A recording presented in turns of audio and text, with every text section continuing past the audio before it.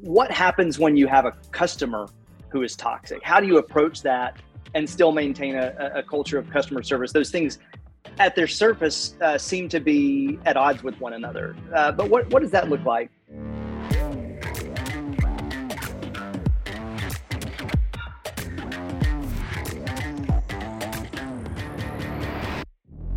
I want to start by introducing our panel, and I want you to know that as we started talking about this topic in this conversation, that I started asking of my team and of professionals in the industry, hey, can you give me some names of people who really get this? And these were names that came up over and over and over again. And I'm so honored to be able to moderate this panel. So I'm going to go ahead and ask each of you to introduce yourselves. Melissa, if you don't mind to go ahead and get us started there. Oh, is that because I'm the seasoned veteran? Hi, everybody. I'm Melissa Prandy, coming to you from Northern California, just between the Golden Gate Bridge and the wine country, Marin County. And I've got 40 years, March 27th, doing this. And I learned from all of you. I can't wait to share best practices. Hi, Karen Jordan. Yeah, I've got 41 years, but it'll be 42 in May. You're talking about birthdays, right? Yeah. I'm turning 60 this year, so you had to bring it up. So awesome. All right, Dee Dee. Hi, everybody. Dee Dee Lee, 18 years in the business, broker of Skyline Properties Group, a pure property management company out here in Woodstock, Georgia. All right, and let's go to Ian Joseph. I'm Ian Joseph, the Joseph Group. We're just north of Seattle in Washington, 15 years in the business. We do property management, sales, construction, and maintenance. Awesome. Very good. Well, what an incredible group of people. And just so you guys know, I've got the chat pulled up. So if there are those of you who want to ask questions of the panel, I'll try to work those in as we go.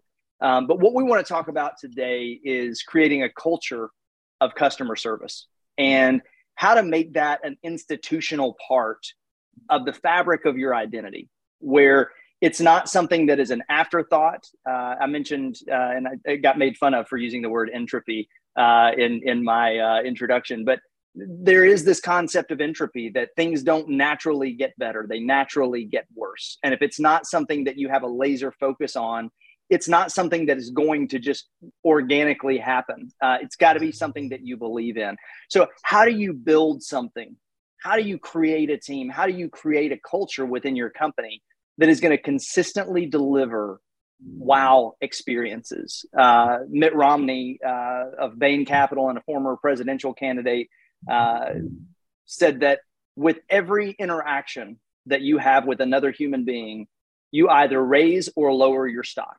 How do we make it so that with every engagement with a client, our stock as a company, our stock as an individual goes up? What does that look like? Because if you get the culture right, a lot of that other stuff just kind of falls in on its own, right? So let's talk at the beginning. And I asked this question of the Facebook group, but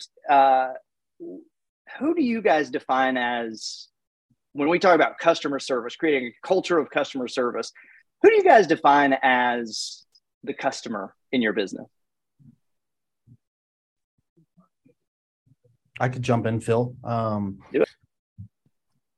This was an interesting question that you kind of posed, and I'm looking at this, from the firm owner or broker, and it's a hard lesson I actually had to learn. But about 2 years ago, I totally switched kind of how my outlook on this, and my job each and every day is to grow and focus on my team. So for me, the team is my client, and if I take care of the people in the business, they're going to take care of the business. So for me, when I talk with potential owners, clients, I always tell them, at the end of the day, the tenants are the ones paying you rent. And if you don't get rent, we don't get paid as property managers. So I asked my owners, our tenants are our customers. And how would you want to become, like, what kind of service provider do you want to be? Do you want to be the Chick-fil-A kind of service provider to our customer, or do you want to be, the McDonald's, right? Any McDonald's fans, I apologize.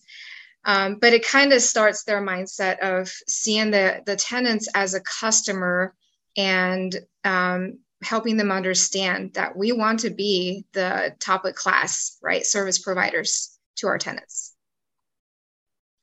And if you're a McDonald's fan, you chose the wrong room. I'm just saying. Melissa? I just want to add, I've learned a lot about Chick-fil-A. I've never been there, never been to McDonald's either. But anyway, so I just want to add that I think everyone's our customer, and that sounds so generic, but the greatest compliment we ever get here at Prandy Property Management is when a tenant comes back as an owner and has bought a piece of investment property and they hire us. So I think from the time I walk into a coffee shop to a restaurant, customers are everywhere. But I really believe, I really listened to Ann when we did our practice part of it, as empowering our employees is the most important thing. Our team members happy, that goes straight out to the community. So I think that looking at our team always is one of the most important factors, but the customers are everywhere. That's really valuable. We talk about with our team at On-Site Pros that the property manager is our client. We have nothing to gain from having a wow experience with the tenant.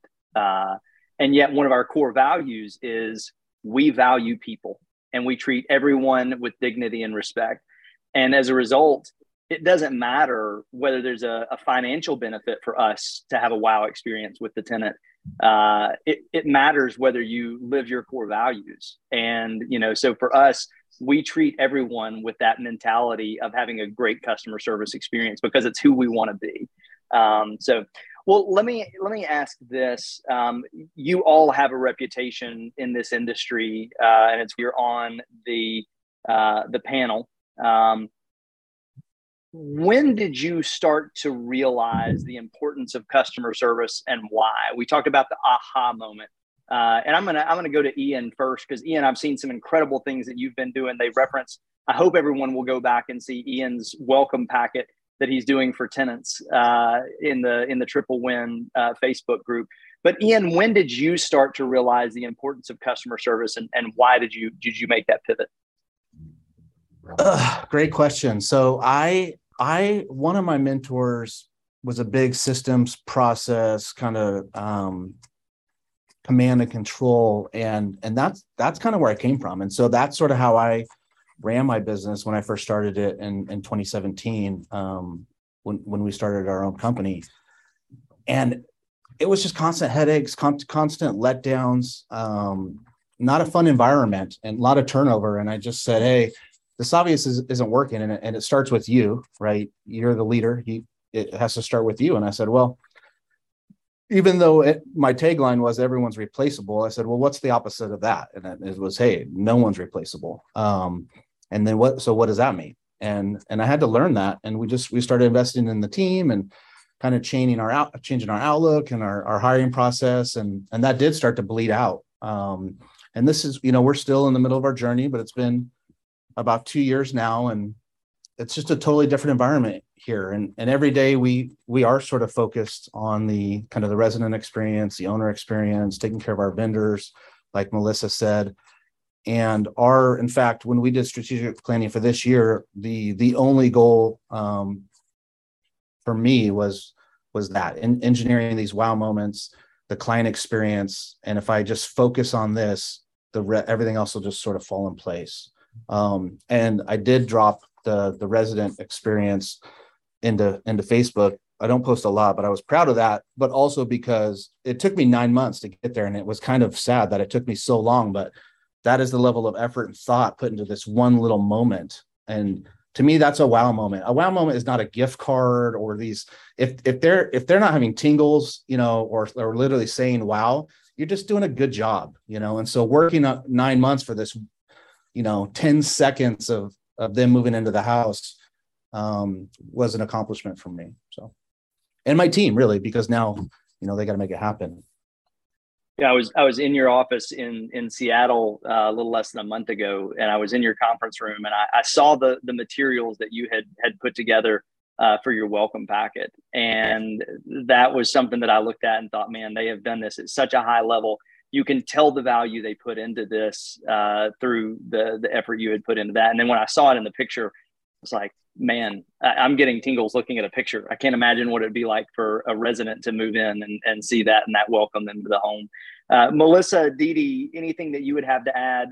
When did you start to realize the importance of a customer service culture, and what did that look like in your business?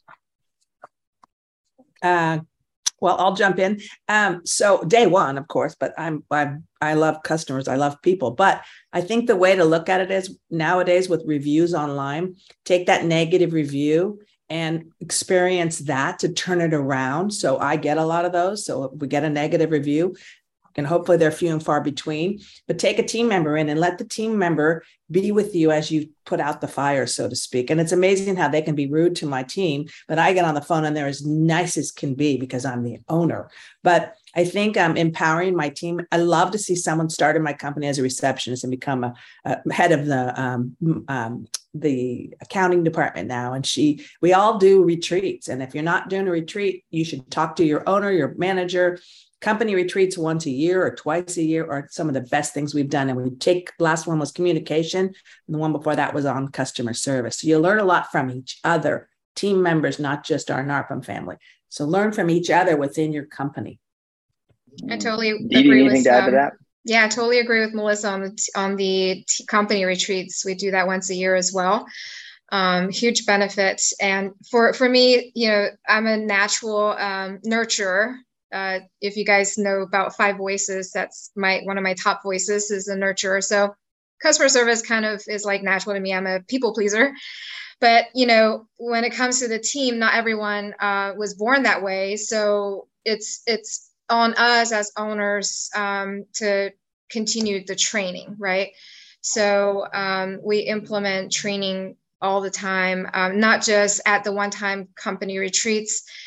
We take the book, The Customer Service Revolution, and I break down the chapters. And during our staff meetings, I'll take one, tidbit from that book, and we talk about it as part of our meeting. So we discuss customer service all the time. It's always on top of mind. So when, staff members go about their day, they remember customer service, customer service. Picking up the phone. It's so easy. Pick up the phone. Wow, what a phenomenon. I mean, pick up the phone and call the person. They are so shocked when you do. I think we taught, someone mentioned this before is Phil, entropy. It's like, our job is not easy. We get complaints. We get angry people. When we do our jobs, we get angry people. So it's easy to lose that. But, if you continue to remind the team or teammates, remind each other. Don't forget, right? Don't forget to always do the right thing.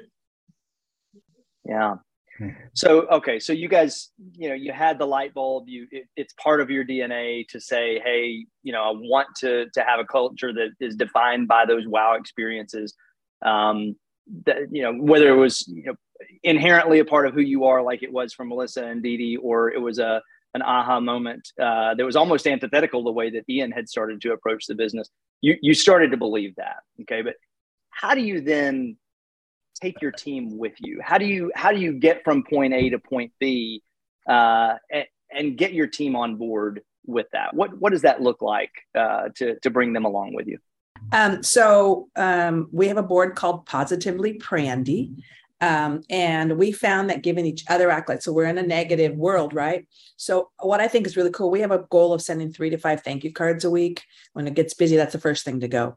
But what I really love is when people started writing on the board good things about each other, thanking each other. Stop and thank your co-workers, because if we can get the energy up in a positive light, Ian said this when we were talking on our panelist rehearsal, is if we can get our employees happy, the customer service just goes out naturally with the wow moment. So start within your team and be kind to one another. Go for a walk, do things together, because that goes out to the public every single day, every single minute.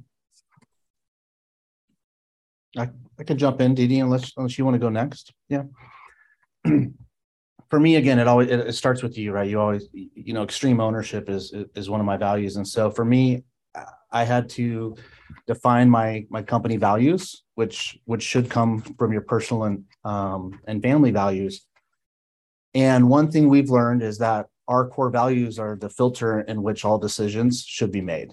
And so whether or not you're the broker owner or leadership or property manager or leasing coordinator, your values need to match the company values or it's not going to work. And so we talk about it. Once we've defined it, they're not just words on a wall. We talk about it every week. I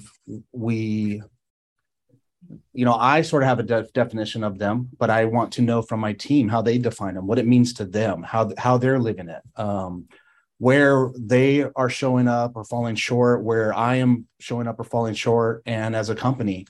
And now, again, 2 years later, since we've made this shift, the teammates that weren't going to fit that have sort of filtered out themselves, or I've had to sort of liberate them back to the workforce.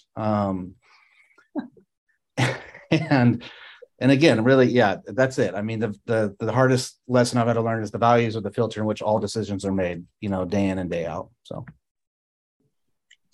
So I love that. Liberate them out into the world. For me, I think it starts with a hiring process. I'm a firm believer on using personality tests, right? We use DISC to see if they might be good at a certain job. And then I use the 5 voices test to determine whether they have some nurture in them, because over time I just learned if their nurture voice is like super low on the scale, it's going to take a lot more training to get them to understand customer service. Like somebody in an accounting role or something like that, they might have a low, right, nurturer voice, but I think customer service can be trained, which is why we train constantly. And then, going back to the team is how you treat your team. It will bleed through to your customers, your clients. Our team language, like we only use support and clarify languages. What that means is, we're either supporting each other, or if you have a disagreement with each other, you don't understand why someone did something, we ask, hey, just for clarification, this is the way I see it. Is that the case? Instead of using blame or criticize. And like Ian said, when that becomes your team company language, anyone else who doesn't fit that, like we had someone who just left us, we liberated them. They were always criticizing and blaming other team members. And that just didn't, it was so like obvious that they were not a fit because that language was so different. It's amazing when you have somebody new. I think it also starts from the day that person starts. Mm-hmm. So we have I write a handwritten thank you note welcoming them in their cubicle. I have a beautiful orchid on their desk. We give them the book, The 4 Agreements. If you haven't read it, put it on your list. It's an easy read. So we give them a list of the 4 agreements, and we also have this 4 agreements in our employee manual, which we still give them live, not just on electronic format. We have the little recap of the 4 agreements, but it's the moment they start. So it's kind of what Ian was saying. It starts with us. So I have to lead by example. We say family owned and community focused. How many of you have done some community work with your team members out in the community and how that makes you feel and how that brings your group together, not just in a retreat when you're going, but also giving back? It's amazing how you can bring everybody together with a giving project, especially in the holiday season. Do it together. So I'm gonna start to try to summarize some of the things that I'm hearing. It starts with define your vision, define your core values, then articulate that vision, communicate it to your team, and then I'm hearing you guys say hire around that, but what if you don't just define your vision and then start hiring your team. Everybody here, has a team in place or is on a team. How do you bring your existing team along? And great that you communicate your vision. Great that you tell people what you believe and what you want that to look like. And maybe even great that they give cognitive assent to Yeah, cool. Let's do that. But there's a difference between conversion and culture. How do you go from conversion of, yeah, we've said it, we've defined it, to culture? It becomes a part of who we are that begins to grow and just become part of the DNA of our business. Let's start. I'm going to go back to you, Melissa. Okay, so I brought up retreat. Someone asked in the chat already. So we do the retreat, but we bring it out. We do it during the workday because no one should have to do it on their weekends. I value the Sundays and the things we have at our own time, but bringing an outside in person so they come in and do it. So I think team members get involved with it. So in December, when we do our fun weekly parties, the teams plan it all. I just pay for everything. So doing fun building, get out of the way, have a team member involved with the interviewing, share the processes. I always get told, share processes so we can understand. A lot of times we put our blinders on. We have to take our blinders off and see it from a 30,000 foot view, which I do all the time, but making sure I don't forget to share it with my team going, oh yeah, I have this idea. They're like, oh no, get out of the way. So I think the retreat is where we take our vision apart, and I'll be happy to share that with you, but we take it apart about education, continued education, technology, and customer service. And we have an outsider tell us what that means. It doesn't have to be specific to property management, but somebody else does the retreat. And I don't get to know ahead of time. I'm a participant equally, just like everybody else on the playing field. Dee Dee, how about you? Yeah. So I think part of the stickiness, right, of customer service and converting your team into just almost automated. An automated thing is we have to provide them tools first to make it easy for them. You have to remove all the barriers. So one of the tools that we use it's actually a lady. She's an appreciation marketing specialist. So I outsource her. She's not on my payroll. But I pay her a very minimum amount. And what she does is she manages gifting for our company. So it's a Google Drive spreadsheet. I mean, you guys can designate somebody on your team to do this too, is we maintain a Google spreadsheet on a monthly basis. And each team member is responsible for putting in a person, 2 people a week, right? So whether it's a tenant, an owner, or a vendor, to send them something, an appreciation gift. This gift is, $25 worth of brownies, cookies, a card, flowers, whatever it is. Twix candy bar. Yeah, a Twix candy bar. So we have the team, we hold them accountable for coming up with 2 names a week. And based on their conversations with tenants, owners, vendors, whatever it is, they put it in. And then Christy will send out the gifts or the appreciation cards on our behalf, because it does take time to handwrite a card. It does take time to shop. We don't have time, right? So get someone else to do it. And the great thing is when we started doing this a couple years ago, the team started getting thank yous and phone calls from tenants crying because, we did something that was completely unexpected from a property management company. And it's the little things that we appreciate. And then, the team actually started running out of people to appreciate. So they started appreciating the tiniest little things like, hey, thank you so much for approving that estimate to get this AC fixed. And the owner's like, oh my God, I can't believe you did that. But okay, awesome. But yeah, so they got these appreciations back, and then the team got addicted to this process. So now it's automated. They don't have to think about it. Yeah. Ian, what would you add to that? Gosh, there's so much meat here that I'm going to try and hit a few bullet points quickly for the sake of time. And Phil, just tell me to shut up whenever. But one thing we talk about is it's never too late to do the right thing. And so we all do have a team, but it's never too late to hire right. And so the speaker earlier today said, you're not just selling, you're buying, right? And it's a selection process when you're hiring. Don't think of it as you're just hiring or recruiting, or, there's people out there, and you should be filtering down and then selecting the right fit, for who you want. It's never too late to do that. And when your team sees that, there'll be change. Your current team will start changing when they see that you are working out to protect them, the culture, investing in them. There'll be change. So it's never too late to kind of go back. And one thing, our tagline, I love taglines, is we want patriots, not mercenaries.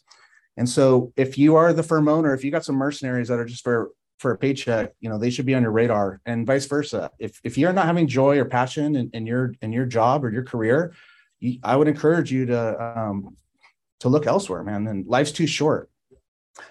As far as the company culture side, Melissa and Dee Dee nailed it on a couple of items. I love to bring in the outside expert. I've been telling my team things for years. They don't listen to me, but I bring in the outside expert for 30 minutes, and now it's like their lives are changed. So one thing that helped me, and so if you're not the firm owner or the team leader, go to them with some things that you want to improve on. And so we started this year off, and we sort of brainstormed with the team, what are some areas we struggle in, whether it's, tactical empathy, or having hard discussions, or, avoiding difficult things. And we came up with a list of like 15 or 20 things we wanted to improve business and professional and personally. And then it was my job to go get these outside experts or these workshops or these trainings. And if you don't feel you can approach your leader and have these discussions, well, one, I would challenge you to do so, because I think they're going to be more receptive than you think. But also, I don't want anybody to go quit their job, but find a better fit for you as well. It works both ways, man. For sure. People don't quit companies; they quit leaders, right? So I like that. That's good. Yeah. So I'm going to jump in and also say that I don't know how many celebrate their work anniversaries, but when someone comes to work and you celebrate, we send it out to company and you celebrate their anniversary, especially if they don't quite remember. They probably know it sometime, but then they come to work and there's a gift on their chair. There's a giant sweatshirt from baseball, whatever it is. And I don't do it. I just got a list for September, how many birthdays are coming up and how many anniversaries. And one of our party leads assigns it out to team members that don't necessarily work together. So if I wanted to work with Dee Dee and we weren't on the same team, we'd work that month to put the birthdays and the anniversaries together. And it's so much fun to see what they're doing. Oh, we're having an ice cream social. I had nothing to do with it other than paying the bill. So empowering each other, whether you're an owner or a manager or accounting department, it's amazing how we have to take care of one another within NARPM and within our own team. And it's amazing when you do that, how good people feel. So you talked in the beginning, Melissa, about retreat. I'm going to modify that to repeat, based on what the rest of you guys have said. You keep emphasizing those messages. You keep, by modeling it, by living it to them, by doing things for your team. And then encouraging and rewarding them when they do things for the landlord or the resident. Love that. We have a saying in our company, and we talk about it in the interview process. And every now and then, you're gonna have me come into our team meetings, and I'll get a message from one of our supervisors, and they'll say, "Hey, can you come and give the smile and say I love you sermon?" Because it's something that we talk about all the time. We tell people, listen, in every interaction with any human being, I want you to do two things. Number one, smile. I don't care if that is, if you're texting, if you're emailing, if you're calling, if you're on the phone, people can hear a smile in your voice. It changes the sound of your voice. But even if you are writing a text message or an email, it rewires your brain when you smile. You will communicate differently. So anytime you're communicating with another human being, whether it's a tenant, whether it's a property manager, whether it's one of our field technicians, doesn't matter who it is, always smile. And if you think that's weird, wait till you hear the second one. Always say, I love you. And I don't mean that literally. I mean it figuratively, because that would be creepy. But what I mean is care about that person, care about that individual, find a way to connect with them on a human level. And don't just let it be the next thing to check off on your list. Find a way to care and have compassion and take interest in them. Find a way to communicate, I love you. And we talk about that all the time. Smile and say, I love you. Smile and say, I love you. Did you smile and say, I love you? And just repeating that and pounding that message over and over again to where it just becomes a part of your culture. And our team starts to abbreviate it now, Sassily, SASILY, smile and say I love you. So it's a fun way of repeat. But you've talked about recognizing the efforts of your team and rewarding what they've done. What about when you have counter examples of people that you look at and go, gosh, it's not? I mean, how do you address that? What do you just immediately release them back into the workforce, as Ian said so eloquently? What does that look like when you see somebody that's just not smiling and saying I love you on our team, or whatever that is on your team? How do you handle that? Melissa, I know you've had some experience with that. Can you tell us a little bit about what happens when you have somebody in your culture that doesn't buy into that? What does that look like? Yeah, so we're all sharing the good, bad, and the ugly today. So mistakes as well, because that's how we learn. And I waited too long to get rid of somebody that was very cancerous, very toxic. And not only did she hurt the company by her attitude and the big sighs walking down the hallway, but I didn't release her fast enough, Ian. So I didn't do that. Put her back into the workforce, and she took 2 other employees out with her, meaning that negativity took 2 more out. It's my fault. It's 100% on my shoulders because I was busy, or I didn't want to admit this person who was so awesome for almost 7 years went negative. And I should have addressed it, which I did one-on-one, but I should have showed the door. And instead, we lost 2 more employees. And this has been a really rough year on my team. But I hired for culture, and I've got amazing energy going on right now. I mean, it's so exciting. I even brought back some of my colorized checkoff list and forms for training instead of just using the paperless world. So I brought back, like, I'm a freak with colored coordinated forms. So I brought back like all of my old ways of teaching and motivating. Because the one more thing I want to share with you all before the next one talks is, don't forget about NARPM. So I do motivational speaking, but you can have a NARPM member right down the street. And Michael McCrary is a teacher, and you can have someone like Michael in Atlanta go down and motivate Dee Dee's team. I mean, don't forget your NARPM family that'll come walking in, and guess what? Ian said they don't always listen to him, but they will listen to another property manager who speaks our language. So don't forget you have your own NARPM family down the street or in the same state that will drive. I mean, Karen Jordan and I are not that far away, but we can motivate each other's teams, and it wouldn't cost a lot of money. It'd probably be a little lunch and a smile. So don't forget that resource when you look to plan some of your next visions. So Melissa, you talked a little bit about having somebody on your team that was toxic. Dee Dee or Ian, I would love to hear what you guys hear about. What happens? I mean, we talk about customer service, but I'm not a believer that the customer's always right. I just don't. And Ian talked about, his primary customer is his team. What happens when you have a customer who is toxic? How do you approach that and still maintain a culture of customer service? Those things at their surface seem to be at odds with one another. But what does that look like? Let's start with Ian, since he had the idea that his team was his first customer. Yeah. So I'm a firm believer that no one you liberate back to the workforce should ever be surprised. And so this concept of, hire slow, fire fast, to me, it's not so much the speed. It's, when they come in, and that moment when you're having that tough conversation with them, which is your job, you need to protect the culture and get rid of the toxicity, but they shouldn't be surprised or it's a failure on your part. And so what we've tried to engineer is people will continually rise up and grow, or they're gonna fail out, right? Either they will self-recognize they're not a good fit, or I'll recognize for them. And so we sort of engineer pressure. Diamonds are made through pressure, right? And so I want an A team that's just going to continually rise and pull together, and that's sort of what we do. I don't know if that answers your question or not, Phil. So if you have a follow-up question, or yeah, no, you're good. And just so you know, I'm getting messages that we've got 6 minutes left from Emily at the main room. But Dee Dee, what about toxic customers? Yeah. How do you handle that when you're in your business?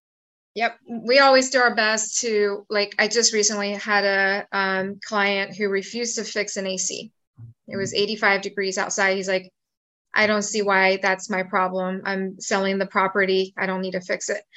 And we explain, you do your best to explain the why behind, right, needing to do something. And at some point you just say, well, we have to do the right thing. Just because you're my client doesn't mean I'm going to do everything you asked me to do. The right thing is to take care of the AC for this tenant. And so we are property managers, right? We're not secretaries. We're not note takers. So we're here to do the right thing at the end of the day. And a client like that, we will liberate them all day long as well. So to jump in there, I will say that we have a saying here, another one. I love these sayings and taglines. People are fascinating, right? So anytime we're talking about someone like, man, John is fascinating. And that's just code for, we got to work harder for them or this or that. But if they become disrespectful or undermine us, there's certain things that we just won't put up with. And at the end of the day, my team knows if I got their back. So we're going to, just like Dee Dee, if I know they're working harder and trying to deliver a great experience for these clients. And sometimes you just got to break up. It's just the way it goes. They're a better fit for another company, and we'll refer them to someone down the street. I was going to say, segue into that. You want to have your employees really happy. Ask them for the top 1 to 3 clients they would fire, and fire them. And we just fired 2. Oh my God, it's so awesome! I cannot. Celebration. I won't go away. I think I have 65, 75 emails from her. She won't go away. But just and lead, like, help exit them out the door. Fire 1 to 3 of your clients. Ask your teams who's the top 3 and why. And don't let them share. Say, just give it to me, delivered me in an envelope or a sealed piece of paper. Who's the top 3 clients you would fire, and do it. Get rid of them. Yeah. A lot of good ones right now. I love the word, the fascinating. We have our own code word in our company. They'll say, I have a precious one on the line. Precious is our code word. Can somebody talk to a precious one? So we got 3 minutes left. And I do want to say, I love what you were saying there, Melissa. A question that I ask my team all the time, when something gets escalated to the CEO level, I take it pretty seriously. And so they'll hear me ask them, hey, do you want me to salvage this client, or do you want me to sever from this client? Liberate, I think, is our new word, right? Do you want me to liberate this client? But it is amazing the cultural impact that it has on your team when they know that you're looking at them going, hey, I've got your back. If you feel like this is a person who's being unreasonable and we need to part ways with them, most of the time they'll say, no, fix it. But sometimes they'll go, no, done with this guy. Let's be done. And it's amazing the impact that it has in the room. So let me just, I've been taking some notes. I wanted to get some stories, but we're not going to have time. So I want to summarize what I'm hearing from you guys, and I hope I'm getting this right. But number one, start with you. And I think it's important in this room, even if you're not the broker owner, the fountainhead of the organization, customer service is contagious, and that culture is contagious. So it can start with anybody in an organization who starts to plant that, because you're going to see results, whether it starts with the broker owner or it starts with somebody who's directly in the trenches. It starts with you, and you can impact that. For the broker owner, it's important for you to articulate your vision, identify your core values. Number 3, hire true believers, hire around those values, and fire around those values. Make sure that you're reinforcing that. Retreat, repeat. Continue to hammer home those core values in every opportunity that you can. Smile and say, I love you, whatever you want to use to communicate that. Recognize, reward, reinforce. Love that. Recognize the people who are doing it well, reward them for doing it well, and reinforce that when they're not doing it well. And then the last thing we talked about was protect that fiercely. Whether it's a team member or a client who is hurting that culture, protect it fiercely and never allow anything to come between you and that core DNA. So love that. Some really rich content. Thank you guys for that. I did have a question that came in that I think is valuable, and we got 1 minute if somebody wants to speak to this. how does this translate to remote team members? A lot of the things you're talking about are easy, with in office. How does this translate to remote team members? I'll take it. I just hired my 8th remote team member. I value them. When we had new staff just come on board, we actually did a Zoom with them. We respect them, so we include them in our daily fun and things we're doing, and we recognize their anniversaries. But make sure that when you have somebody new, don't forget they want to meet them too. So we did a big welcome, and oh my God, the smile! We give them a little bonus on every anniversary to our remote team members, and like something like $100 as a bonus is like $1,000 or more to someone that lives in the Philippines. So I really think that including them in things and recognizing them and having them be a part of our celebrations, and it makes them feel like they're a part of us, even though they're thousands of miles away. Love that. We're out of time. Can you guys just give these guys a hand? They bring so much to the industry. Thank y'all so much for contributing your wisdom. That's all for today's Triple Win Property Management Podcast. Thank you so much for listening. Thank you so much for sharing a piece of your life with us. We do not take it for granted. I also want to give a shout out to Carol Housel for everything she and our team does to make these possible. It's crazy to think about over 5,000 professional property managers have pressed play on episodes in season 1 and season 2 now. And we really want to encourage you to keep giving feedback because more and more people are listening. It's getting better and better and better thanks to everything that you're sharing with us. If you like this enough to listen, I want to encourage you to share it with other people. You can give us feedback directly on those social media channels, Facebook, LinkedIn, wherever you're hanging out. You can also send us an email at triplewin@secondnature.com. And we just want to give more. There's no sales pitch here. Just want to offer more resources that help you find and stack your next triple win and become a triple win driven property manager. So where can you find that? You can find the private Facebook group. You can find our blog. You can find our newsletter. You can find more resources all at rbp.secondnature.com. Just search for what you're looking for there. And every time we see you, we want to see a better version of you and your business. To that end, keep it going, feel inspired, take our encouragement, and we'll see you next time.